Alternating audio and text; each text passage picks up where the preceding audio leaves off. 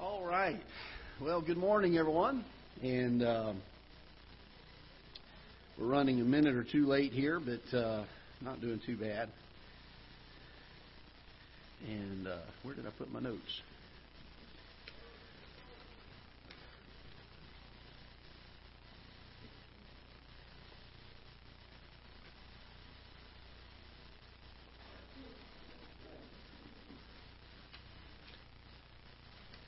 So good to see everybody here today. And we had a few more people show up than I was expecting, so that's a pleasant surprise. Glad that everybody came today. And appreciate Brother Jim and Brother Keith both trying to work on our parking lot a little bit this week and do as best as we could with it. And it would have been a lot worse today had it not been for that. So appreciate those fellas doing a lot of work out there. And I think Dave's still out there helping shovel too, and several other folks. So appreciate so much their help doing that. And good to see everybody here. And we've got a few folks not feeling well today. I know, I think Penny Seal mentioned that she's under the weather a little bit today, and Linda Bamer, and both of them not feeling real well. And so pray for them if you will. And we've had a great week this week in spite of the snow, and certainly been a great joy. I was out, let's see, what is this, Friday night. I was out running a few errands just before sundown, and I came home and pulled in just as it was dusk. And there was a little white car sitting right in front of our double doors there with a luggage rack on top. And I thought, I wonder what that is. You know, usually if people are going to park, they park out in the lot there somewhere, but they were up here by the doors. And so I walked over to see who it was, and it was Brother Jeff Porter. He's our missionary to Zimbabwe. And he had stopped by, and I had not met him before. I had corresponded with him, I think, one other time on email. But he had was still having sent a lot of information back and forth with Brother Randy, I guess because that was the only contact he had. And I didn't even know he was in the States. Apparently, he'd gotten a hold of Brother Randy on some things, and they were going out to dinner that night, and I felt bad about it because I said, Brother, I didn't even know you were coming, you know. And so we got our contact information squared away so we can stay in touch. In fact, he called this morning just to tell us that he was praying for us today. And I asked him, it was interesting because, you know, he didn't make any plans. He was just dropping by to see us, and got a chance to meet him. And I said, where are you staying? And he said, well, I don't have any place yet. And I said, well, why don't you let us put you up there at the Comfort Inn? So we got him a hotel room from the church to put him up there, and he was very grateful for that. And he wanted me to make sure that I let the church know that he was grateful for the lodging, and then I got a chance to go to breakfast with him the next morning. Really had a great time of fellowship and getting to know him and a little bit about his ministry. And they've been on the field now for several decades, and they started in South Africa and were there for quite a while, and then now are up in Zimbabwe. They've been up there about 10 years or so, planting churches and doing a great work. And it was great to hear from him and get a good update on their ministry. And hope next time they come through, he'll be able to stop in and have a service with us. I do, and I've left him over at the house this morning. I'll go between Sunday school and church and bring him over. But I also told him about wanting to set up displays here for each of our missionaries. And so he's going to send me some things about their field. We'll do a nice display on their mission field here. And so you can get to know them. I'd like our folks to get to know the family. They have a large family. I think he said 10 kids or 11 kids now, and most of them are here in the States. And but anyway, doing a great work for the Lord, and that was a blessing. And so that was just kind of an unexpected blessing. I enjoyed that opportunity, getting to fellowship with him, and then was running some errands last night, and thought of Brother Eddie Oates, and was concerned about him, and so I called him just to see how he was doing, because last time I talked to him, he was still having to use some oxygen. He was still up in St. Peter's trying to, his kids were taking care of him. And he was in town here at Walmart. So I said, Brother, do you feel like supper? So we went out to dinner last night and sat across from a miracle and an answer to prayer, because a few weeks ago he was still in the hospital, not sure they were even going to, he was even going to survive. from COVID. And but do pray for him. Without going into a lot of the personal details there, he cared for his wife and her mother in her home for a number of years there in DeSoto. And when his wife passed away, one of the family members there of his wife decided they were going to put the mom in a nursing home and sell the house. And so Brother Eddie basically was homeless. And all this happened while he was in the hospital with COVID. They didn't give him hardly any time to get his stuff out. And so the church that he's pastoring, they did their best to go over and get everything that they thought was his out of the house. But there's a lot of things that got all jumbled up, and they're not sure even if they got everything. And he's been struggling a little bit with trying to find a place to stay. He finally got a house here in town that it looks like he's going to be able to lease. And I would like our people to pray and see if maybe there's something we could do to be a help. He's one of the folks that we support monthly as a missionary. He pastors a little church here in town, and they're not able to support him full-time or to take care of him. And but he's getting in this house, and he's going to have to get some electric and things switched over to his name, and sometimes there's some expense involved in that. And I know it'd be a blessing if there were a few $100s there that he could use to do some of that with. So keep that in prayer, keep that in mind, and we'll discuss it a little bit later, maybe as a church, see if there's something we could do from our missions budget to help him a little bit with a few $100s to help with some of those things. In fact, when we met last night, he'll probably be embarrassed for me to say this, but he had a pair of Crocs on, didn't even have socks because he couldn't find a lot of his clothes and things are still missing. He found one suit, he said, out of all the stuff they brought, and so he's just missing a lot of things, and it's very, very difficult on him. So pray for him, and I had a great time of fellowship, just a sweet fella, and enjoyed the time again that the Lord allowed us to be together last night. But keep him in prayer, if you will, and a lot of things that he's had to go through, and of course he's praising the Lord for his goodness, obviously, but he's had to go through an awful lot. So pray for him, if you will. All right, let's take a few other prayer requests, or if you have an answer to prayer or a blessing, something you'd like to share, we'll take those. Yes, sir.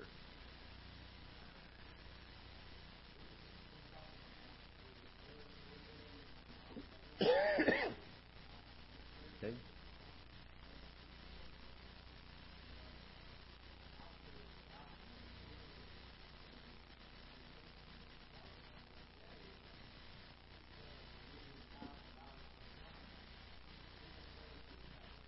Oh, wow. Wow.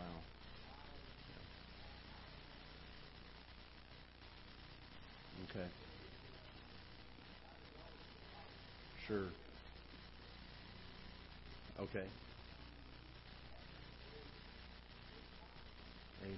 Yeah, it sure is. I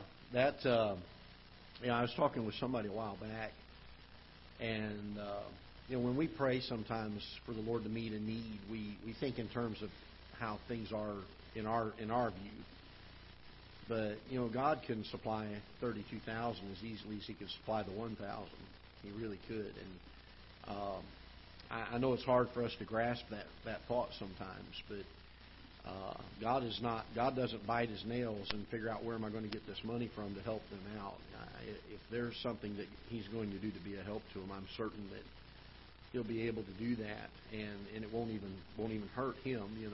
It's not going to cost Him anything, and certainly not going to drain Him of His resources.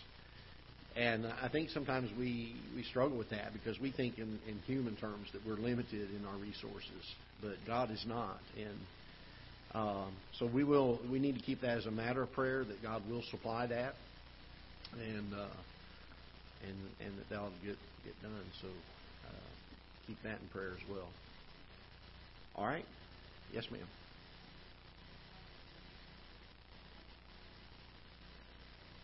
Okay. Okay. All righty.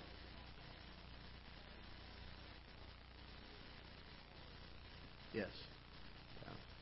Yeah, I had a chance to talk with her yesterday. You're talking about Florence? Is that right? Yeah, I talked with her yesterday, and she is doing better. They'll have her there another few days yet, I think, or another day or so yet. But Bryce was up there with her, and she sounded in good spirits. Also pray for Brother Everett, who's on the same floor with her. I'm not able to get in touch with him. And so pray that God will bless there. He's got COVID, and they've got him in the hospital. And in fact, he was there, I guess, a few days before I even knew he was there. And so continue to pray for him, too. Yes, ma'am. Okay. Okay. Okay. All right. Okay. Okay. We'll pray for that. So Michael and Joshua. Yes, sir.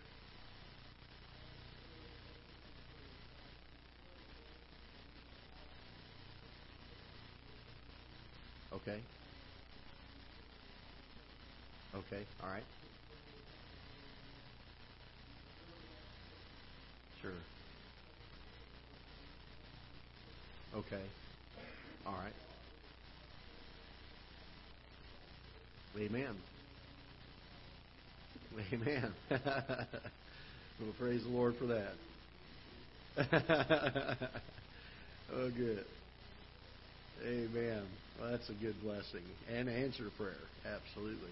So, yes, ma'am.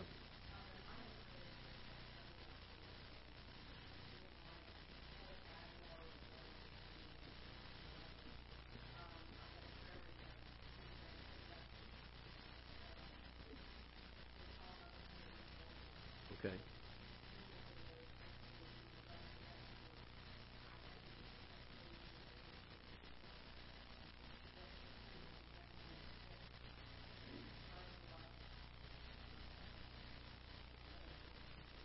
Mm.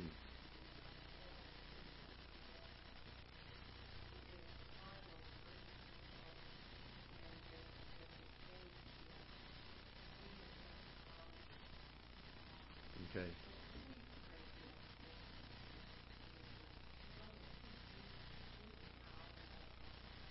Okay. Mm-hmm. Okay. Okay. So pray for this one, and thank the Lord that Miss Linda wasn't hurt worse than she was. She became a snow person this week. She took a fall and landed face first in 8 inches of snow. So thankfully the snow was there to break the fall.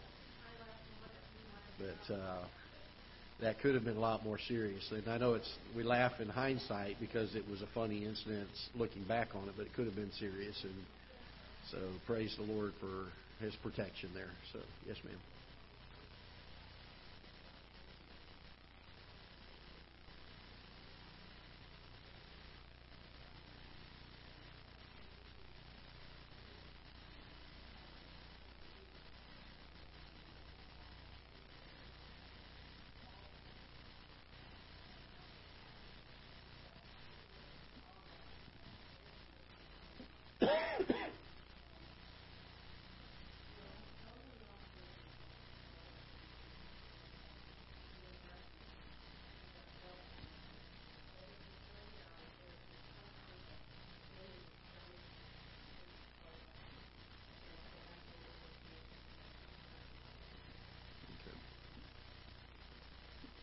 All right. So, and what's his first name? Weston. Okay, Weston. So just 3 months old, and so pray for him if you will. Yes, absolutely. They all are. Absolutely. So a good friend of mine had a real answer to prayer here recently, and he'd been in going to college to try to get involved in ministry some way, and he texted me this week and said that he was offered a position. And praise the Lord for that answer to prayer. Something he's been praying about he and his wife have been praying about for about 1.5 years now. And so a wonderful answer to prayer there. And we got to rejoice together yesterday a little bit talking about it. And sounds like God's doing some great things in his life. So thank the Lord for that answer to prayer. Yes, ma'am. Okay. All right. Yes. Continue to pray for Hannah. Out in Texas, and that she'll get some resolution there. Okay, anything else? All right, let's go to the Lord in prayer. Father, we're so thankful for the opportunity to be here And especially on a day like this where the weather's been kind of difficult this week. And we thank you for those that have put their backs and hands to the work of trying to make it safer, and that have been such a help this week in this area. And we pray that you would bless the day. Lord, I pray that you'd help us as we take your word and look into it, guiding our hearts and our thoughts. And I pray that your Holy Spirit will do his work. And Father, may we rejoice in it. May we leave here rejoicing and thankful for the time that we've been able to spend together around your word and around the fellowship of your people. And Lord, that our hearts will be drawn closer to you. I pray that as we leave here, we will love you more than we did when we came in, that we will see more of who you are, that we'll learn more of you, that we'll love you more because of it. In Jesus' name we pray. Amen. If you will, pray Wednesday night, if you tuned in. I had a real struggle the first 2 or 3 minutes there of the service. And I was out with Brother Eddie Oates last night. We were talking a little bit about that. And there are times still, occasionally, not very often, but occasionally, where my brain just gets jumbled. And I think it's still residual from COVID. I think it's some things that happened there. And I was talking with him a little bit about that last night. And he was like, brother, he said, I understand. He said, I've had that same thing. So fortunately, he said he had not had it while preaching, though. But do be in prayer. There are still some days that I have some things, and I'm assuming they are still residual from COVID. They're not very often, but occasionally. And there are things that are very hard on me, not just because I'm confused during that time, or my brain just doesn't go into gear like it should during that time, but it's frustrating to me, especially when it happens while I'm preaching. And so, if you will, keep that as a matter of prayer, that the Lord will continue to help that to get better. Fortunately, it doesn't happen every service like it was there originally when I first was recovering, but there are still moments, and so if you will keep that in prayer. I don't often ask for people to pray for me on those things, but I've had a few issues here in the last couple of months where it's been that way again, and so I'd appreciate that in that area. All right, let's take our Bibles, and we're going to finish just a few comments about the book of Exodus, and then we'll move into Leviticus today. We spent a little bit of time last week dealing with the 7 feasts that God gives. He begins to give them in the book of Exodus. He expounds on them a little bit further in the book of Leviticus. And Lord willing, unless God changes some things between now and next Sunday, Lord willing, next Sunday we will take a more in-depth look at each of the feasts that God gives to the nation of Israel. We gave a very high-level view of them last week, and how each of them picture something regarding the ministry of Christ. And we talked about those 7 feasts being the Passover feast, which was significant of the death of the Lord Jesus Christ. We spoke of the Feast of Unleavened Bread, and that was significant of the burial of the Lord Jesus Christ. And then the First Fruits, the Feast of First Fruits, which spoke of the resurrection of the Lord Jesus Christ. These were all done in the spring of the year. In the summer of the year, they have the Feast of Pentecost, and this speaks of the coming of the Holy Spirit and the time that God deals with basically the church throughout the time of history, from the time of Christ till present day.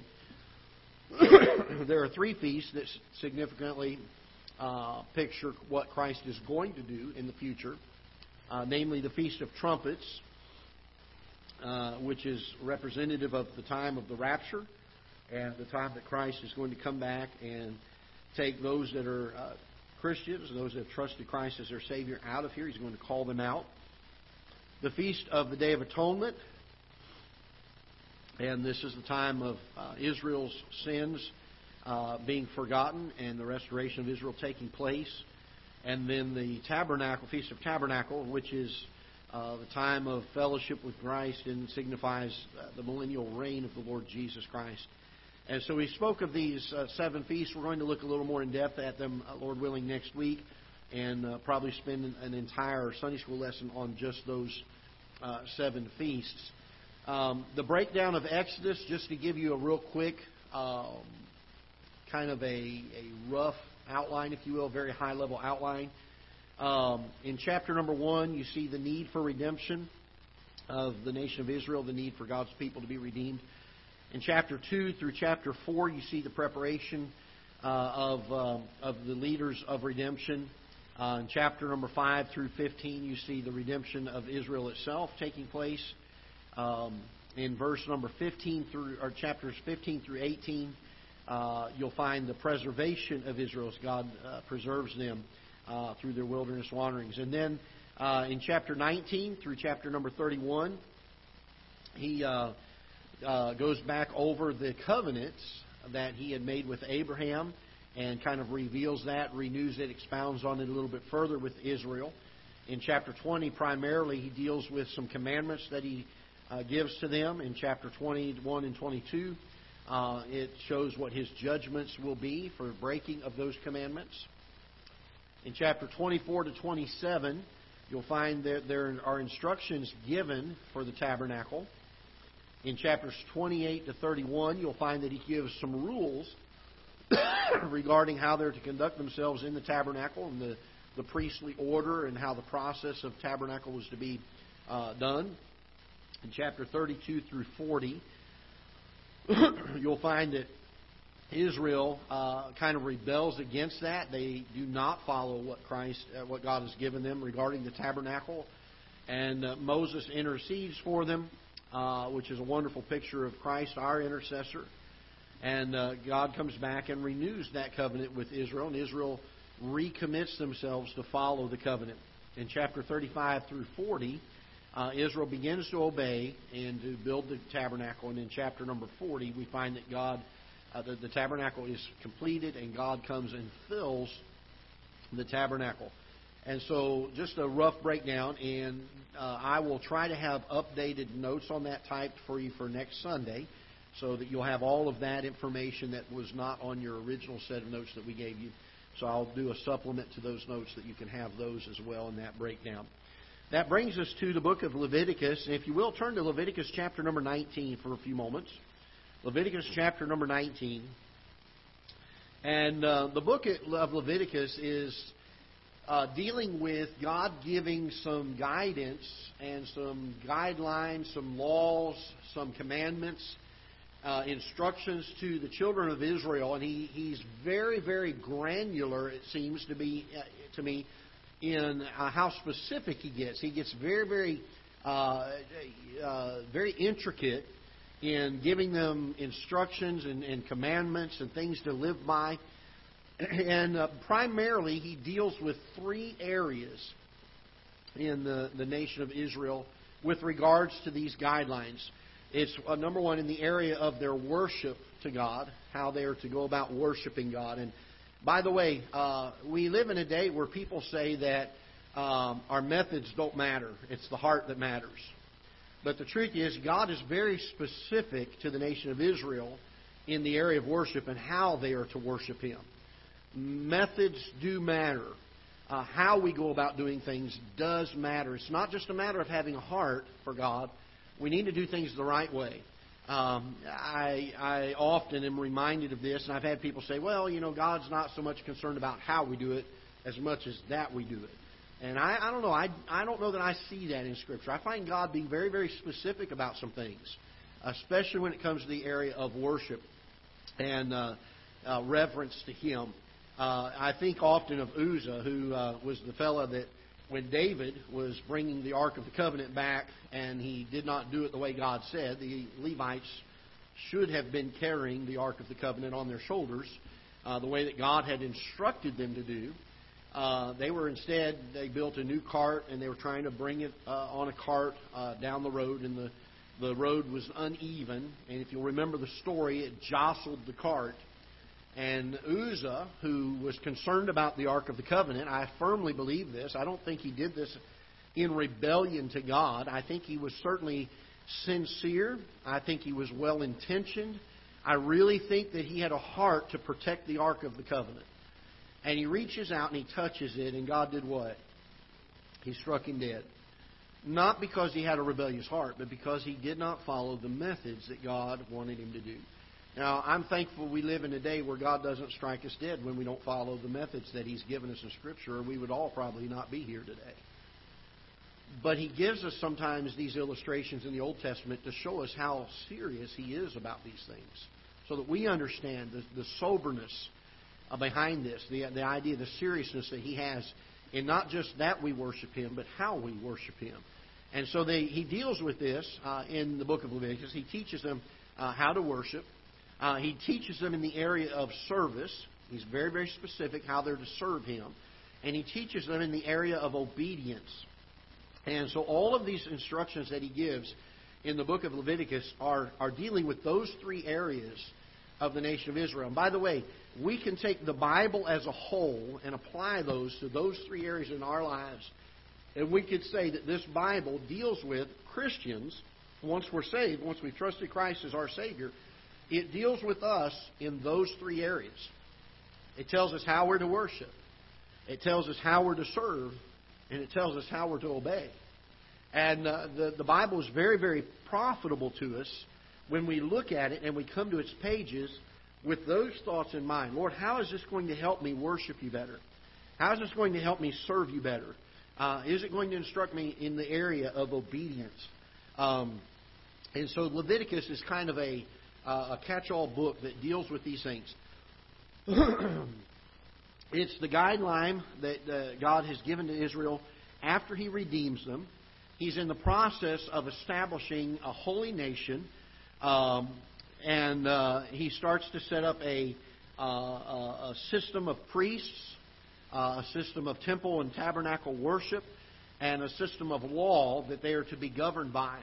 And all of these are based, and listen carefully to this because we're in need today for people to understand this.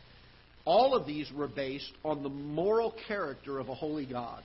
Their laws were based on that. Their worship was based on that. Everything that the nation of Israel did was based on the moral character of God. And we're living in a day where we should have, and we were based on this when we founded this country, but we should have a return of basing our laws on not what society thinks is right or wrong, but on the moral character of a God who is holy. And our laws need to be based on that. Our lawmakers need to understand this. They need to come back to this idea of living in a moral sense, not based on what our morals are, but what the morals of God are. And so as you go through the book of Leviticus, you're going to see a lot of very strong, very pointed things. Some of them were applicable in the Old Testament. They no longer apply in the New Testament. For instance, I eat bacon. I'm sorry, I do. I eat a lot of it. They weren't allowed to do that in the Old Testament. There were some reasons for that.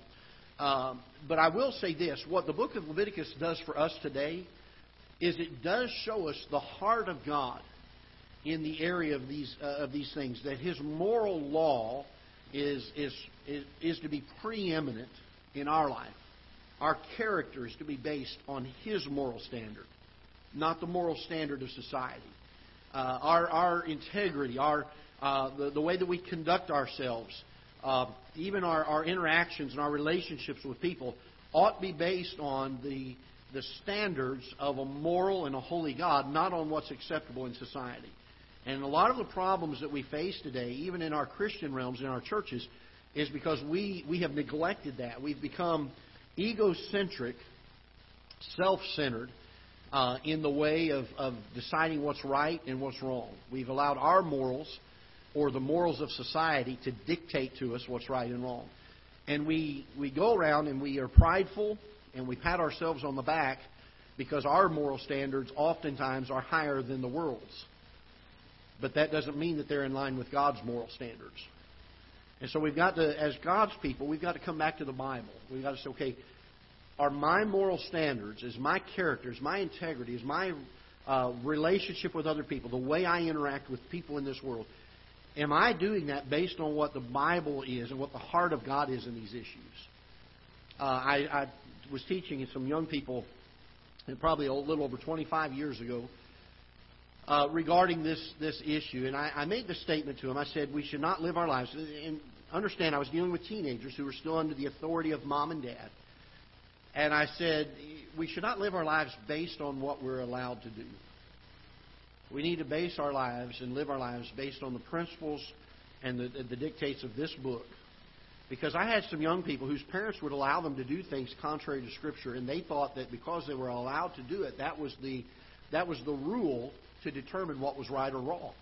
If they were allowed to do it, then that must obviously be right. If they weren't allowed to do it, that must obviously be wrong. And that is never our standard. Our standard ought always to be the moral character of God. And so, again, God is doing this with the nation of Israel. Israel is just now being established as a holy nation. Even though He's promised to make them a nation, they really officially become a nation in the book of Exodus. They begin a whole new calendar where they measure events in the life of the nation of Israel based on the time that they left Egypt, or the Passover. That was kind of starting the stopwatch on a new calendar for the nation of Israel, if you will. And so if you wanted to look at a point in time, a point in history where you can say, okay, there's where Israel became a recognized official nation, called out, separated as a nation, you could probably point to the Passover, because oftentimes when the Jews are relating to events in their history, they measure it from the time they left Egypt, the time of the Passover. And so that kind of began a new calendar, a new system of time for them as a nation. And so we find that takes place. The author is Moses. Of course, we've mentioned this already in Genesis and Exodus, that all 5 books of the first 5 books, what we know as the Pentateuch, the first 5 books of the Bible, known as the books of the law, were written by Moses. There's plenty of external evidences we've given you in the past for that. There are plenty of internal evidences in Scripture where it refers to the fact that Moses was the... we say the word author. We more appropriately should probably say penned these letters, because God is the author ultimately. The Holy Spirit is the one that led these men to write these things. And He was the human instrument. He was the one that penned these words as the Holy Spirit gave them to him. But there are numerous ancient texts that will date these works to around the 1400s BC, around the time of Moses. And they certainly fit the timing and the moral states that were in existence at the time. There's plenty of external evidences. Of course, in the book of Leviticus itself, there's over 56 times in this one book alone that uses the phrase along the lines of God gave or God imparted to Moses. And then it goes on to say what He was imparting to him. So, again, we find that 56 times in this book alone, God is speaking directly to Moses. So everything that we find in the book of Leviticus, even though Moses is the one that penned it, he's not just giving his opinion, he's giving what God gave him. And by the way, there's a lesson to be learned from that. Not that we're writing new Scripture today, but we need to make sure that when we teach something to someone else, or we tell somebody about things of the Lord, that we use the Bible and say, this is what the Bible says. I had a friend of mine send me a small video clip this past week of a preacher that was preaching, and boy, he was getting after it. I mean, he was getting after it. He was one of these leather lung preachers that's like, spitting and spewing and red in the face and veins popping out on his head. And he was going on and on about a particular thing. And he was dealing with a particular standard. And he made some statements about the standard. And they were things that are really good to live our life by, but they weren't Bible. They weren't bad things. He wasn't telling them to do anything bad. He's telling them to do things that were very, very good, but they weren't in the Bible. And I told him, we were talking about that, and we said, we've got to be careful that we don't take the Bible and make it say something that it doesn't say. Was it good preaching? Absolutely. I agreed with his principle of what he was teaching, but he didn't have Bible or Scripture to back it up with. He tried to pull in some Scripture, but that's not what the Scripture said about it. And it was one of those things that he got carried away in the preaching. He got overly excited, and he said some things that were beyond what Scripture said. And so we've got to be careful of this, that we don't put our beliefs, our thoughts, our minds on this, but we let God's Word tell us what these things are to be. And so Moses, 56 different times, has God tell him, this is what I want you to write. This is what I want to give to the nation of Israel. Moses, don't go off and do it on your own.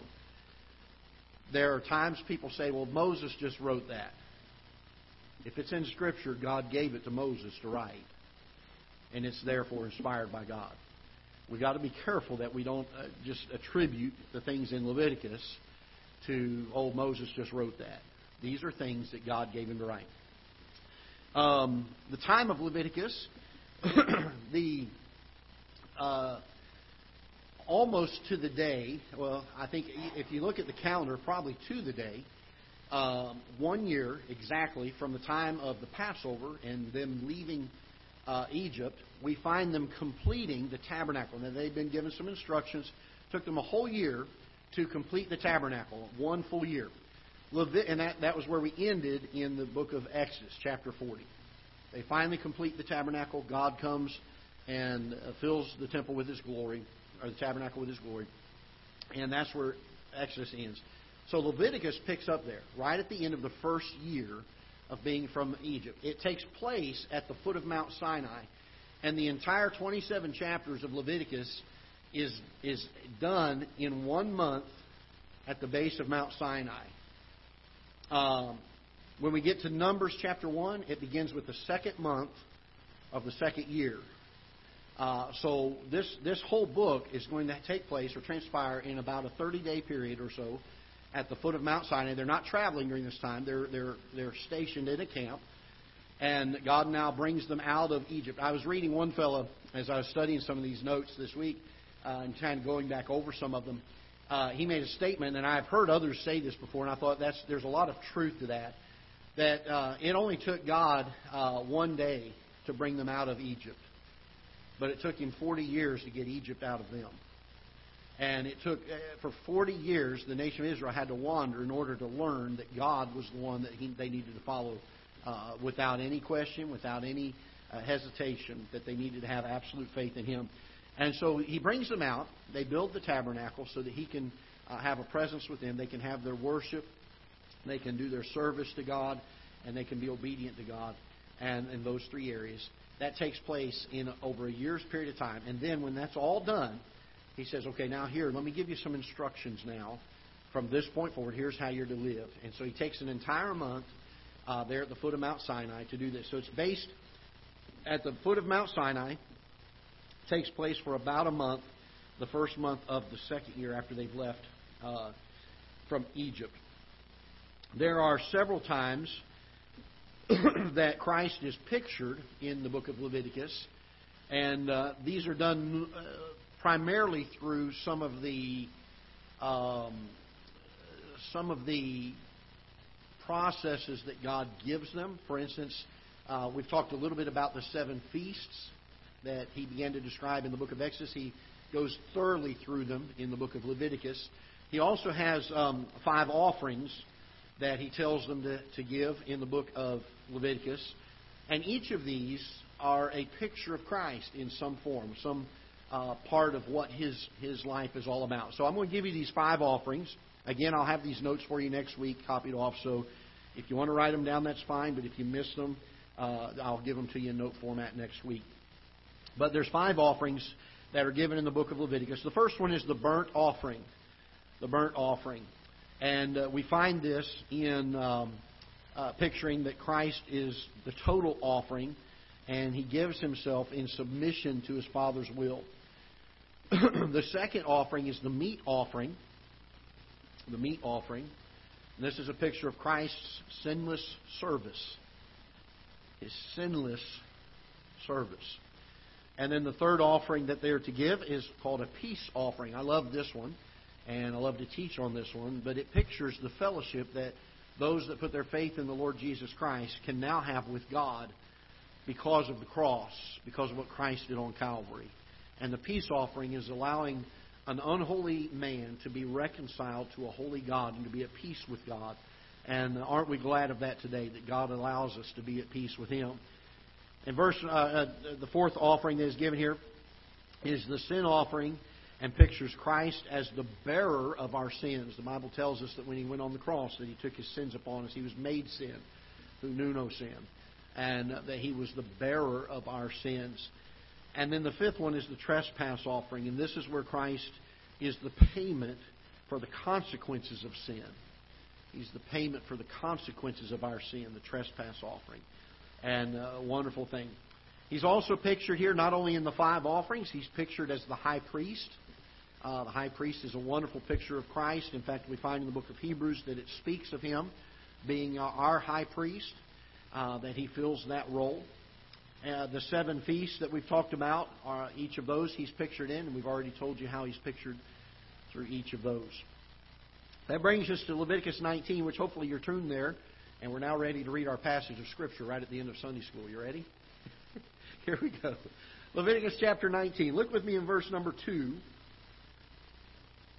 Speak unto all the congregation of the children of Israel, and say unto them, Ye shall be what? Holy, for I, the Lord your God, am holy. This is the key verse, if you will, for the entire book of Leviticus. It is all about how the nation of Israel is to be a holy nation separated to God for no other reason than they are His people and He is holy. By the way, we now name the name of Christ. Now that we're saved, we've trusted Christ as our Savior. That same challenge holds true to you and I. Because we belong to Him and He is holy, we need to be holy. In all manner of our conversation, the Bible says. In all manner of our living. Every area, every aspect of our life, there needs to be a practice of holiness. And we live in a day where we get comfortable with compromising, let's use that word, and justifying our living because of the condition the world is in. And we need to get back to this thing of being holy and finding out what God's thoughts are on these things. And so, very important that we understand that. The key verse is Leviticus 19:2. The key word that you'll find throughout Leviticus is holiness.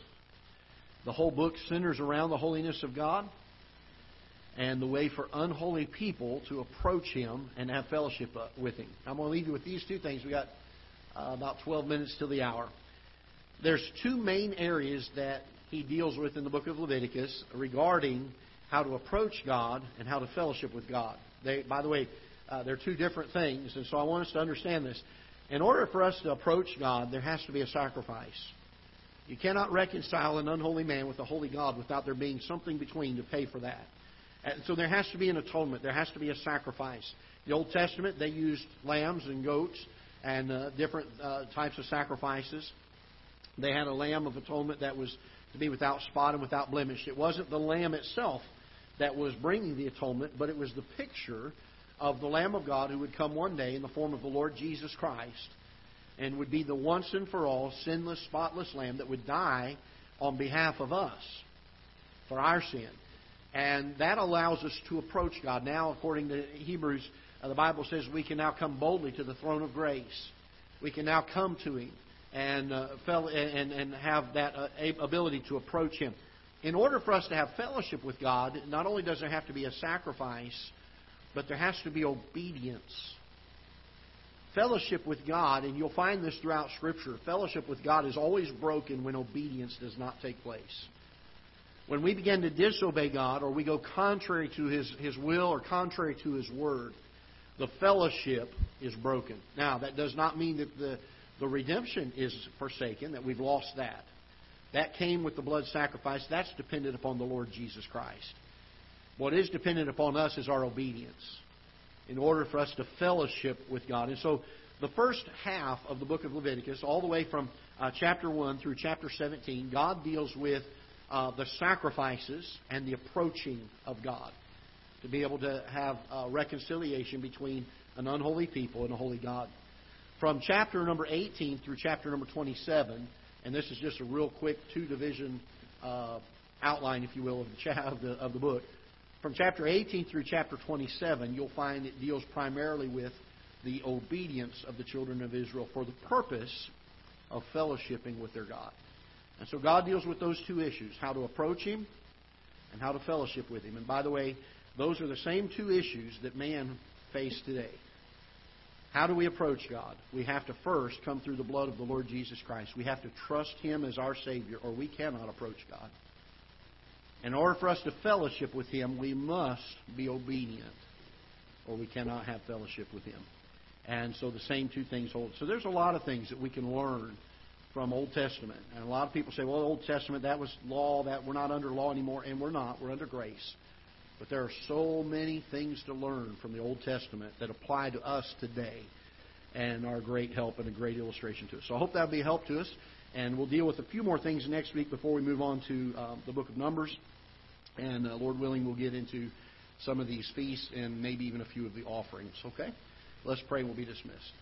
Father, we're so thankful and grateful for the privilege to meet, to have your word. Lord, how much of a joy it is to us to be able to study its pages, to hold it in our hands, to have it in our language, and to believe that every word of it is true, that every word of it is preserved without error for us. And Lord, it allows us to put great faith in what we read. It allows us to put our absolute trust in the things that we read and understand from its pages without having to question it, without having to wonder, is this right or is this wrong? Lord, we have absolute truth in our hands. And so we rejoice in that today. We're thankful for what you've taught us and shown us from the pages of this book. Lord, may we learn as the early nation of Israel, as just a fledgling nation, learned that we need to be holy, that we need to follow the example of our great God and our great Savior. May we honor you and glorify you in all that we do today. Bless the services to follow, we pray in Jesus' name. Amen.